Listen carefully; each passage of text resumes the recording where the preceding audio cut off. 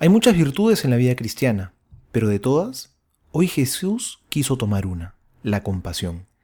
Sean compasivos como el Padre es compasivo, sean misericordiosos. Me atrevo a decir que esta es la virtud que más nos asemeja a Dios. Es la virtud que nos abre las puertas para poder vivir la caridad. Es la que nos une a todos como hermanos, nos hace solidarios. Es la virtud, me atrevo a decir, que Jesús más nos quiso mostrar en su vida pública. Jesús se apiadó de los pecadores, se compadeció de los enfermos, tuvo misericordia de los que hacían mal. Su corazón estaba lleno de misericordia. ¿Quieres entonces asemejarte a Jesús?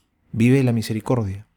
La compasión nos une a Dios y a los hermanos, nos vuelve uno solo, de manera que cuando alguien padece, su sufrimiento también es mío.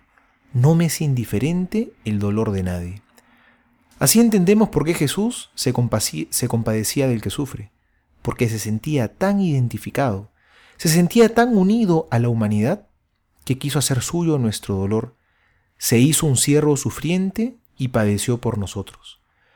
Evaluémonos hoy en la misericordia. La lectura nos da las pautas para hacer hoy un buen examen de conciencia. No juzgues, no condenes, perdona y entrega, nos va a decir hoy el Señor Jesús. Ayunemos en esta cuaresma de nuestra soberbia y aprendamos a perdonar.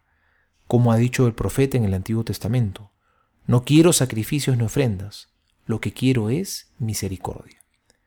Soy el Padre Juan José Paniagua y les doy a todos mi bendición en el nombre del Padre y del Hijo y del Espíritu Santo. Amén.